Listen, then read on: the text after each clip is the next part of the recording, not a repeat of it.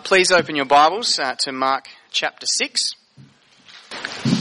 Whenever I'm at a pastor's gathering, one of the questions I ask others is, what are you preaching about on the weekend? It's a simple question, but it can be a very uplifting one for me. I get to hear how others are going about the business of feeding the sheep that God has allotted to their care, and usually provides a chance to discuss those matters together and learn from others who've been doing it longer than I have, and embolden others who've been doing it less than I have. And the answer to that question tells a lot about a preacher. It's certainly been encouraging to ask that question at FICA conferences, and I'm looking forward to heading up to Queensland for this year's conference tomorrow. Unfortunately, not all places are like that. I received one response several years ago, and it has just been ingrained in my memory. The pastor said, well, the lectionary has the beheading of John the Baptist, but I'm just going to do something else, because where's the good news in that? Now just let that sink in for a moment. Where's the good news in that? Now, that's not a question wondering how to preach the gospel through that text, but it's a question asking, how do I make my church feel good about themselves with a passage like that? But Jesus himself makes clear that since the world hates him, it's going to hate those who follow him.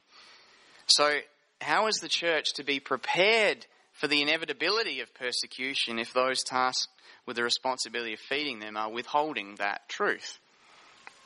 In Acts chapter 20, verses 26 to 27, the Apostle Paul declared to the Ephesian elders, "Therefore I testify to you this day that I am innocent of the blood of all, for I did not shrink from declaring to you the whole counsel of God."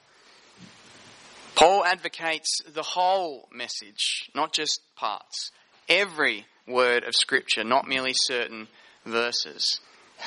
Not just the bits we think people will like or will make people like us for saying it, but every bit, including the verses that cause us to stop and count the cost. Paul says to believers in Romans 8, verses 16 and 17, "The Spirit himself bears witness with our spirit that we are children of God, and if children, then heirs, heirs of God and fellow heirs with Christ, provided we suffer with him, in order that we may also be glorified with him." Now, that's not teaching salvation equals faith plus suffering, but rather teaching that a willingness to suffer for the name of Christ is evidence that saving grace is at work in a person's heart. In Matthew chapter 11, Jesus declared John the Baptist to be the greatest prophet. And the reason he said this was being that unlike all the other prophets who came before John, John was tasked with directly preparing the way for the Lord's arrival. No other Old Testament prophet laid eyes upon the Messiah, but John did. And John baptized him, and he literally pointed out Jesus to his followers, with some of these men becoming apostles of the Lord. But John faced what other prophets faced before him. It was a tough gig being a prophet. They faced terrible persecution. John was not the first to suffer, and he was not the first to die. But like the prophets before him, his death proved his faithfulness. And while he was unfairly imprisoned and unjustly executed, the moment his eyes closed in this life, they opened to see the glory of Christ.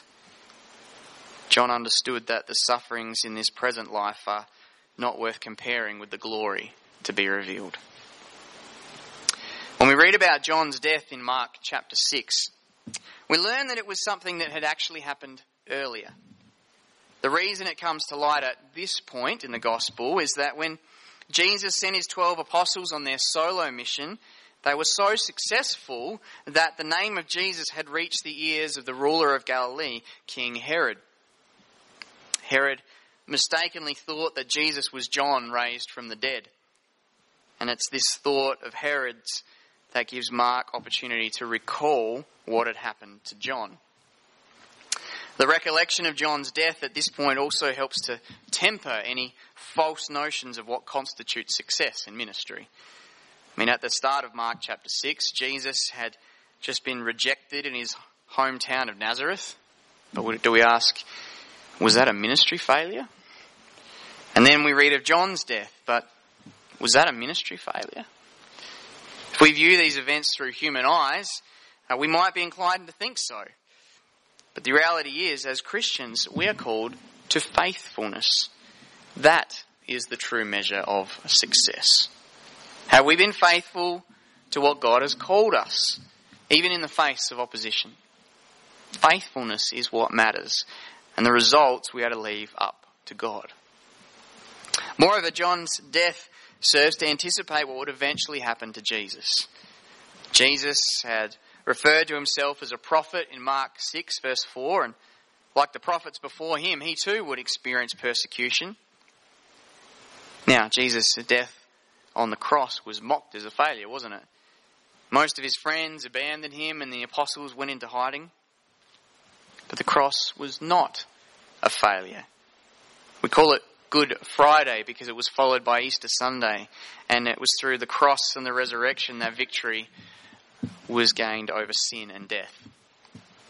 As Peter declared to the believers in his first letter, he himself bore our sins in his body on the tree that we might die to sin and live to righteousness. By his wounds you have been healed. It's 1 Peter 2 verse 24. As well as all this, we should not miss the direct rebuttal in this passage against the way that we treat Christ and his people. The behaviour of Herod and his wife should cause us to think hard about our own thoughts and words and actions. Their sin, their pride, their hate led to the death of a righteous and holy man. It gives us pause to consider how we're living our lives at this moment, to ask the Spirit to shine a light upon us and to root out any way within us that stands against the Lord and his purposes. Because our sins never affect simply ourselves, do they? So there's much to be challenged by in this passage, but there's much to be encouraged with. There is much good news, but only when we avoid classifying good by a superficial pleasure. Only if we allow the Lord to direct us to what is his good for us. Well, the title for today's message is The Execution of the Lord's Prophet. And we're going to look at this passage under three headings: the Baptist's designation, his detention, and his demise. So, point one, the Baptist's designation. Mentioned before that in Mark 6 verse 13 we read about the success of the apostles' mission. We read, and they cast out many demons and anointed with oil many who were sick and healed them. And then we come to verse 14. King Herod heard of it, for Jesus' name had become known. The knowledge of Jesus was fast spreading throughout the land, not only by his own hand, but also through the work of the apostles, his delegates, who were sent on mission to preach the gospel of the kingdom and to perform miracles to validate the truth of their message. And word was spreading, and it had reached the ears of the ruler of the region, King Herod. There's many Herods that we read of in the New Testament, but this is the same Herod whom would eventually meet the Lord face to face in a few years at the time of Christ's trial. This is the same Herod whom Christ referred to as that fox in Luke 13. It was the followers of this same Herod, the Herodians, whom the Pharisees had earlier joined forces with to plot the demise of Christ after he healed the man with the withered hand in the Capernaum synagogue, which we read about in Mark chapter 3. This Herod was called Antipas, Herod Antipas. Now his name is not found in Scripture, but it's found in the works of the first century Jewish historian Josephus. Antipas, born in 20 BC, was one of the many children of Herod the Great. It was Herod the Great who orchestrated the deaths of the male children in Bethlehem to try and kill the true King of Israel, our Lord Jesus.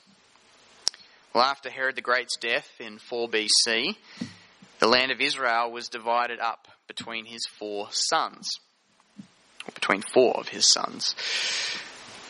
Just turn with me for a moment to Luke chapter 3. We want to try and get our bearings on what was going on at the time. In Luke chapter 3, we read this in verses 1 to 2.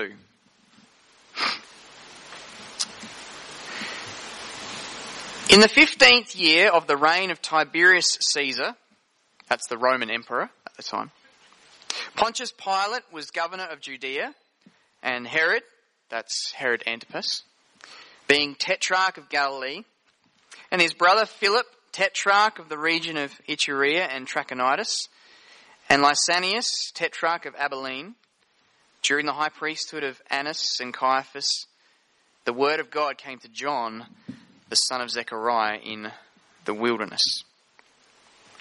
Now, Pontius Pilate looked after the region of what used to belong to another of Herod's sons, Archelaus. Archelaus was a cruel man. He'd been given rule over Judea and Samaria. Because of this, Joseph was warned in a dream to take Mary and baby Jesus to live in Nazareth in Galilee after they returned from Egypt. Now, Archelaus was eventually banished by Rome in 6 AD, and the Romans placed procurators over that region, hence the presence of Pontius Pilate in the time of John's and Jesus' ministries. Now, the title of king was self-imposed by Herod Antipas because he was only a tetrarch. Now, a tetrarch was a ruler of a fourth of the land, and he ruled only under the authority of Rome. Mark, however, doesn't make an error in referring to him as such, because in Matthew's account, he speaks of Herod as a tetrarch and a king, with everyone being fully aware that his kingship, or this kingship, was in Herod's eyes only. So, the name of Jesus had reached the ears of Herod. But with that came several possible explanations. In the minds of some, the unjust death of the righteous John may have led to God raising him from the dead and giving him miraculous powers. In the minds of others, Jesus' ministry might have been the arrival of the prophet Elijah in fulfillment of the prophecies in the book of Malachi. So we read in Malachi 4, verse 5, "Behold, I will send you Elijah the prophet before the great and awesome day of the Lord comes." But of course, we know that John the Baptist was the fulfillment of that particular prophecy. Jesus himself made that clear in Mark 9. There were others still who believed that Jesus was a prophet, like one of the prophets of old. And those who made this claim did not understand the true nature of Christ. For he is not simply like the prophets of old, but he is the prophet of whom Moses spoke of in Deuteronomy 18, the great prophet. And even more significantly, he is the Son of God, as Mark has been at pains to make clear throughout his gospel. But with all this speculation, what did Herod think? Well, in Luke 9:9 we read, "Herod said, 'John I beheaded, but who is this about whom I hear such things?' And he sought to see him." But Mark and Matthew reveal that Herod had more specific thoughts about Jesus' identity. So Mark 6 verse 16, "But when Herod heard of it, he said, 'John, whom I beheaded, has been raised.'" Matthew 14 verse 2 we read, "He said to his servants, 'This is John the Baptist. He has been raised from the dead. That is why these miraculous powers are at work in him.'" So Herod believed that Jesus was John the Baptist raised from the dead. This was the Baptist's designation from Herod. His own guilt over what he had done to John worked as a stumbling block to recognize the true nature of Jesus. It's amazing how one sin always leads to another. Instead of repenting of his actions, Herod continued to pile them on. Instead of repenting over what he did to John, he compounds his problem by allowing the clear testimony of Christ and his work to be put aside as something else. Yet Herod still does recognize that the work Jesus was doing at that time was from God. There was no doubting the miraculous nature of what was happening. But it does not lead the man to drop to his knees in humble submission to God. Perhaps you've been there yourself in hard-heartedness towards Christ. But you've since experienced the touch of God's grace to soften your heart toward him. Praise God for that. For without his grace, we'd all be lost. And accounts like this one of Herod serve as means of stirring thankfulness in our hearts to God once more. Thankfulness that he saved a wretch like me. But perhaps you're there now. Perhaps something in your heart is acting as a stumbling block in your submission to Christ. If that's the case, please look upon the life of Herod and see where that kind of thing ends up. Don't waste another moment seeking to cover up your guilt before God. Call out to him. Call out for his mercy. Psalm 147 verse 6, the Lord lifts up the humble and he casts the wicked to the ground. Call out to the Lord. He is faithful and he is merciful. Well, having told us what Herod thought when he heard about Jesus, Mark goes on to recall what Herod had done to John the Baptist. And so point 2, the Baptist's detention. And we're back in Mark 6. Verse 17 says this, for it was Herod who had sent and seized John and bound him in prison for the sake of Herodias, his brother Philip's wife, because he had married her. Now, why did Herod arrest John concerning this matter? Well, that's answered in verse 18. For John had been saying to Herod, it's not lawful for you to have your brother's wife. Herod had married Herodias. John rebuked him for it, and so Herod arrested him. That's the short version. But it bears fleshing out for a few moments. Let me say to begin with that this Philip is not the same as Philip the Tetrarch, who's mentioned in Luke 3. This was actually another son of Herod the Great, who was also called Philip. And he was commonly known as Herod Philip I, or even just Herod II. And if you look up Herod the Great's family tree, you can see it gets quite complicated. So don't be stressed if you're confused by what I've just said, because Herod the Great had multiple wives, many sons, and incest was pretty much par for the course. Now, back in Mark 1 is where we first learn that John had been imprisoned. This was an important time stamp because it was at that moment that Jesus began his public ministry in Galilee. So we read in Mark 1 verse 14, now after John was arrested, Jesus came into Galilee proclaiming the gospel of God. Mark's saved the explanation of this arrest until now in chapter 6. So why was John so indignant about Herod's marriage? Well, there are several reasons, and I'm glad you're all sitting down. For starters, Herod Antipas was already married at that time to a woman named Phasaelus. She was the daughter of King Aretas IV, who was ruler of Nabatean Arabia, which was located on the southern and eastern borders of Israel. When she found out that Herod was planning on divorcing her, she escaped to her father, who started a war against Herod, which Herod was losing until he received help from Rome. Then, Herod Antipas was actually the uncle of Herodias, because she was the daughter of Aristobulus, who was Herod's brother. And on top of this, Herod Antipas had convinced Herodias to divorce her husband and marry him instead, leaving one uncle husband for another. Now, in Deuteronomy 25, there was provision under the Old Covenant for what's known as a Levirate marriage. It meant that if a man died without giving his wife a son, then it was the responsibility of his brother to fulfill that duty for the widow, so that the dead man's name and his allotment in the land would be retained. But, of course, that's not what Herod was doing.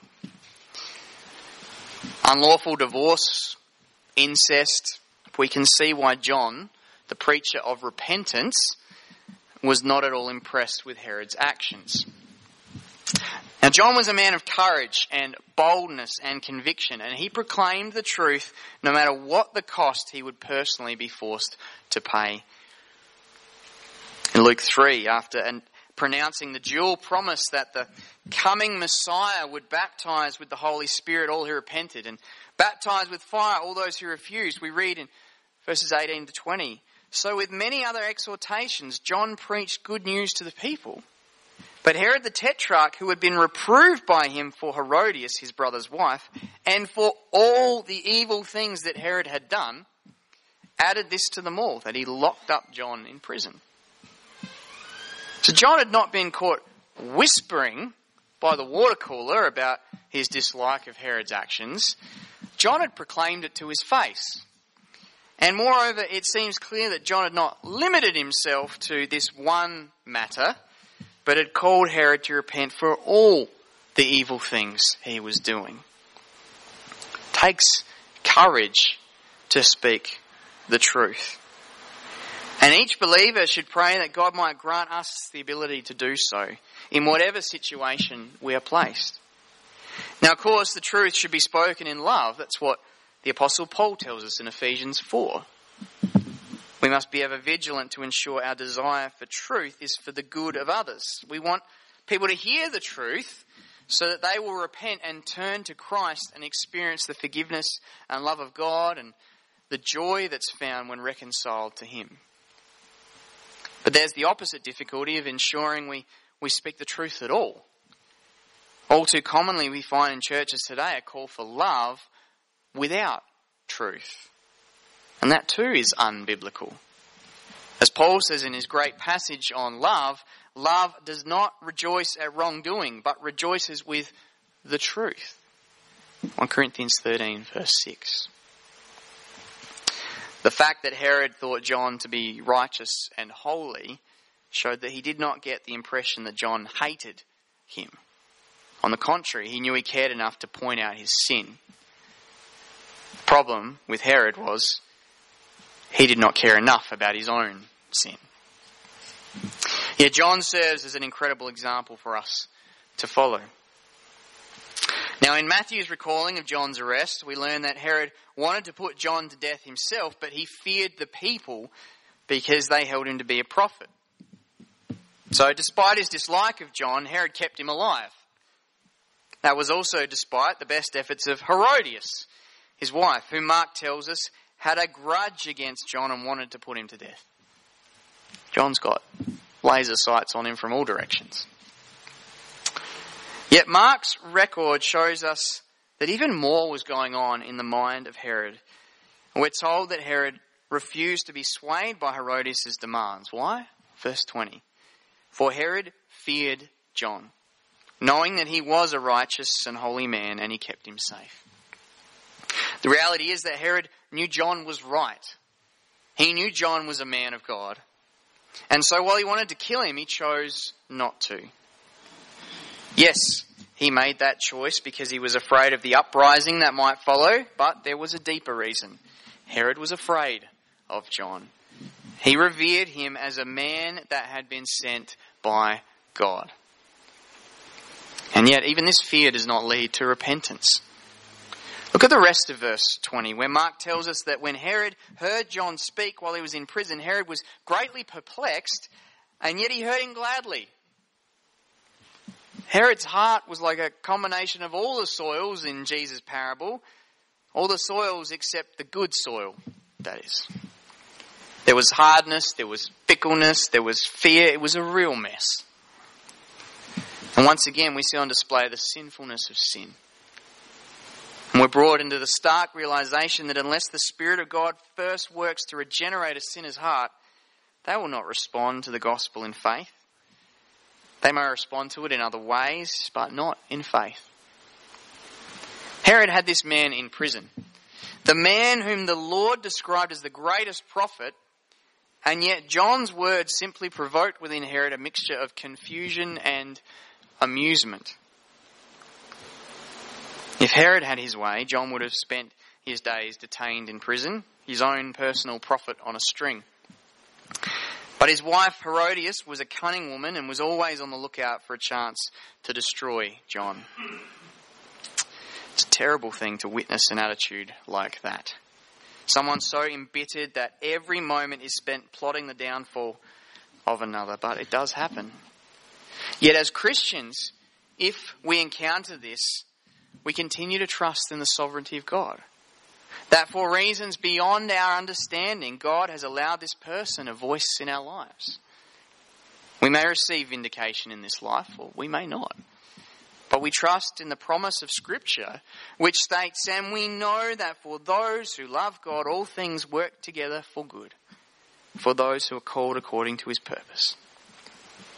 So even the most tragic and trying events are under the providential guidance of God, including the moment outlined for us in verses 21 to 29. And we'll address this under point 3, the Baptist's demise. So verse 21, but an opportunity came. Herodias had been keeping her eyes peeled for a single chance at ending the life of the one who publicly rebuked her, and at last it came. It was the moment of Herod's birthday when he gave a banquet for his nobles and military commanders and the leading men of Galilee. Now, Roman birthday parties were generally very debauched affairs with excesses of food and wine and sexual immorality. There were no women officially invited to this soiree. And the men who attended were the elites of the land. And the combination of these factors help us understand how the demise of the Baptist could have eventuated that day. An environment of overindulgence of all the senses, in an atmosphere of arrogance and boastfulness as Herod entertains the who's who of Galilee, Herod unwittingly provides an opportunity for Herodias to finally get to John. Verse 22. For when Herodias' daughter came in and danced, she pleased Herod and his guests. And the king said to the girl, ask me for whatever you wish and I'll give it to you. Now it's not clear from the text whether Herodias had anything to do with her daughter coming in to dance before the man. On that we can only speculate. Maybe she did. On the other hand, maybe it wasn't planned, but through Herod's folly he presented them with that chance. We learn from Josephus' accounts that Herodias' daughter was named Salome. Now in verse 22, Mark refers to her as a girl, and the same noun used to describe Jairus' daughter is found in chapter 5, whom we know was only 12 years old. And this fact has led some to suggest that we shouldn't view any sexual connotation to her dance, that Herod was simply enamoured by a little girl's performance. But sexual modesty was not something really associated with the Herod dynasty, and the incestual line continued with Salome as well. She ended up marrying Antipas's brother, Philip the Tetrarch, who was technically her grand uncle. And after Philip's death, Salome married her own mother's brother as well. So given all that we've just laid out surrounding the nature of this birthday party, it would seem far more likely that the girl's dance was quite provocative. And it led Herod to make a truly stunning offer to the young girl. Continuing in verse 23. And he vowed to her, whatever you ask me, I will give you, up to half of my kingdom. This is truly presumptuous on Herod's behalf because he did not have the authority to do that. He in fact answered to Rome. Indeed, in 39 AD, Herod's nephew, Agrippa, conspired against him, and as a result, Emperor Caligula gave Antipas's money and territories over to Agrippa and sent Antipas into exile, where he later died. But at that moment in the party, Herod was evidently not thinking clearly. And someone is there to quickly pounce on his mistake. Salome senses the extraordinary nature of Herod's offer, and she doesn't want to waste it. So she goes straight out to her mother saying, for what should I ask? You can imagine Herodias' heart pounding, the eyes bulging, mouth salivating at what her daughter has just told her. And there is no hesitation. There's only one thing that has occupied the focus of her mind for so long, and the sentence races out of her lips. Ask for the head of John the Baptist. The connection of John the Baptist to the prophet Elijah is made even tighter here. Israel's king during Elijah's ministry was the evil Ahab and his pagan wife Jezebel. Now her name becomes a synonym for evil. In the book of Revelation, Jesus tells the church in Thyatira, "But I have this against you, that you tolerate that woman Jezebel, who calls herself a prophetess and is teaching and seducing my servants to practice sexual immorality and to eat food sacrificed to idols." Well, Herodias is the Baptist's Jezebel, and her husband's waywardness has just provided her victory over her enemy. So, with her mother's answer firm in hand, Salome quickly returns. Mark says, immediately with haste. There was not a moment to lose in case the king suddenly realized the stupidity of what he had just uttered. But before he does, Salome presents her request. I want you to give me at once the head of John the Baptist on a platter. Only now does it sink in for Herod what he has just done. Verse 26, and the king was exceedingly sorry. But this is an example of worldly grief, not godly grief. 2 Corinthians 7 verse 10, the Apostle Paul declares, "For godly grief produces a repentance that leads to salvation without regret, whereas worldly grief produces death." Well, how true is that in this moment? Mark tells us that for Herod it was because of his oaths and his guests he did not want to break his word to her. Herod's grief does not cause him to recant and do the right thing. He's more concerned about maintaining his own reputation than the fact that an innocent man will pay the price for his rash words. Yeah, it'll be sad for Herod that John will have to die, but so be it, if it means Herod maintains his authority. See, Herod could not allow himself to be seen as someone who reneges on his word, and he certainly doesn't want to show any sign of weakness in the presence of his elite guests. No, John must die, and so the order is given. Verse 27, and immediately the king sent an executioner with orders to bring John's head. He went and beheaded him in the prison. It's Josephus who tells us that the place of John's detention and execution was Herod's fortress at Machaerus. This was located south of Jerusalem on the eastern side of the Dead Sea in the region of what's known as Perea, which was also part of Antipas's rule. Now, some have raised concerns about the legitimacy of the biblical account, suggesting that Mark got it wrong. It'd be far more likely for Herod's birthday party to have been held at his fortress in Tiberia in Galilee, and because of this, the immediacy of the events would make no sense. However, in recent years, a tremendous amount of work has been done at the site of Machaerus. Just at the start of this year, the Biblical Archaeological Society published several articles showing that the archaeology matches the Bible. Again, Machaerus was not simply a prison, but also held a royal courtyard where the party would have easily taken place.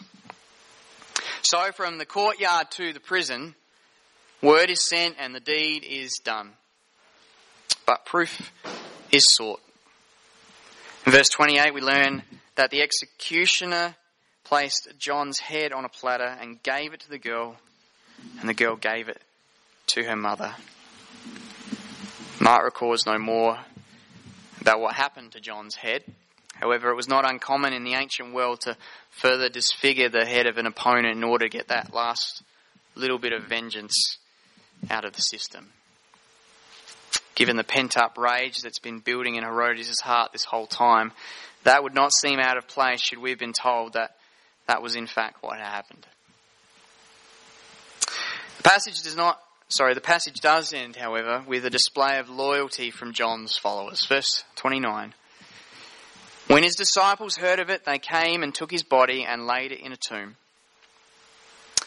And Matthew informs us that it was John's disciples who then went and passed on the information to Jesus.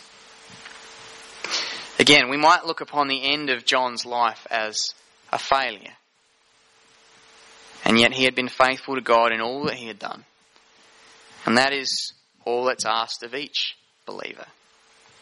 In Christ's letter to the church of Smyrna, we're told in Revelation 2, "Do not fear what you're about to suffer.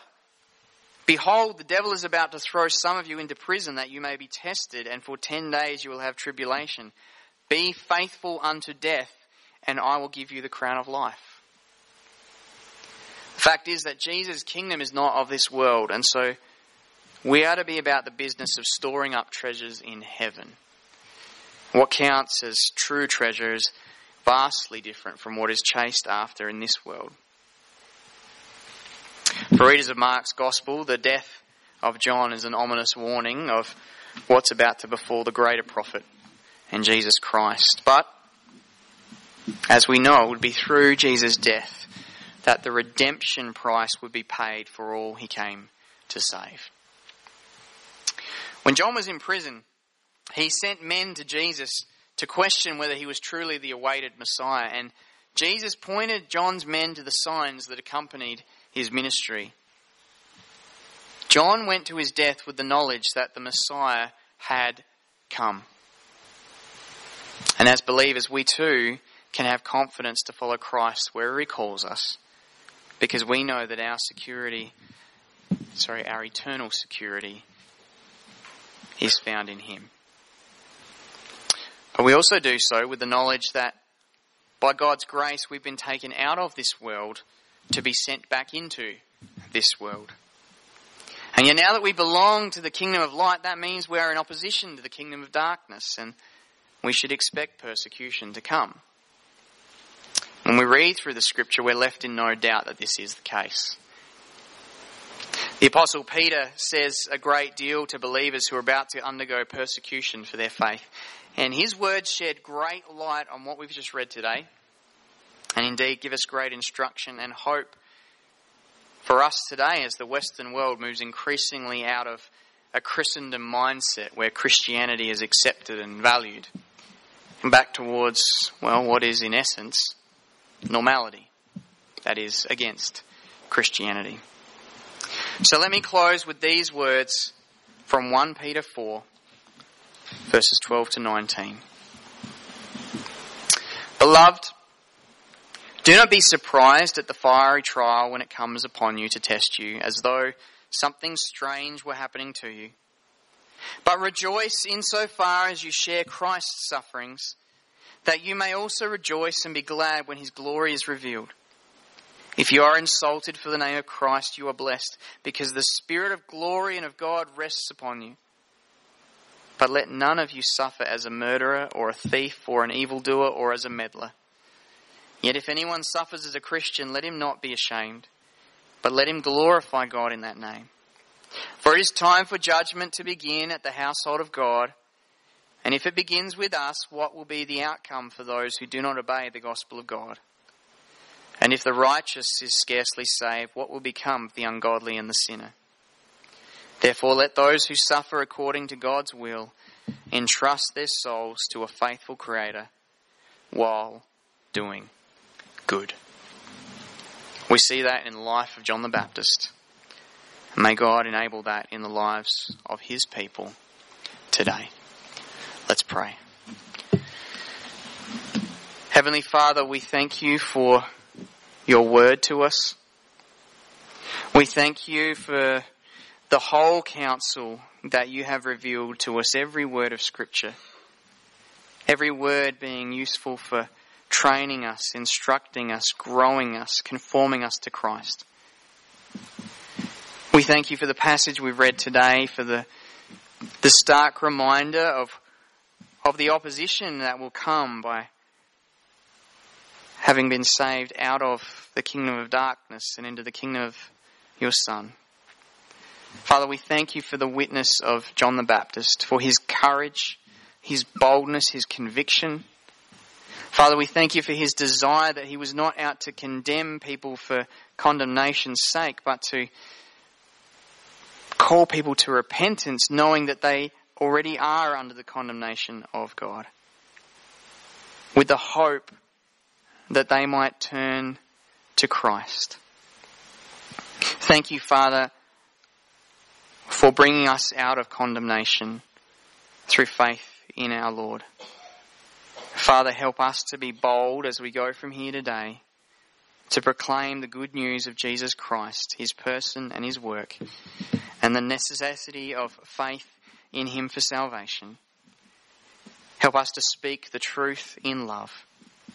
Help us to do both of those things, to be loving with a deep desire to see people saved, but to be loving in a deep desire to present the truth clearly. May you guide each one of us individually. May you enable us as a church collectively that the gospel might sound forth from among us and lives would be saved by your grace. In Christ's name we pray. Amen.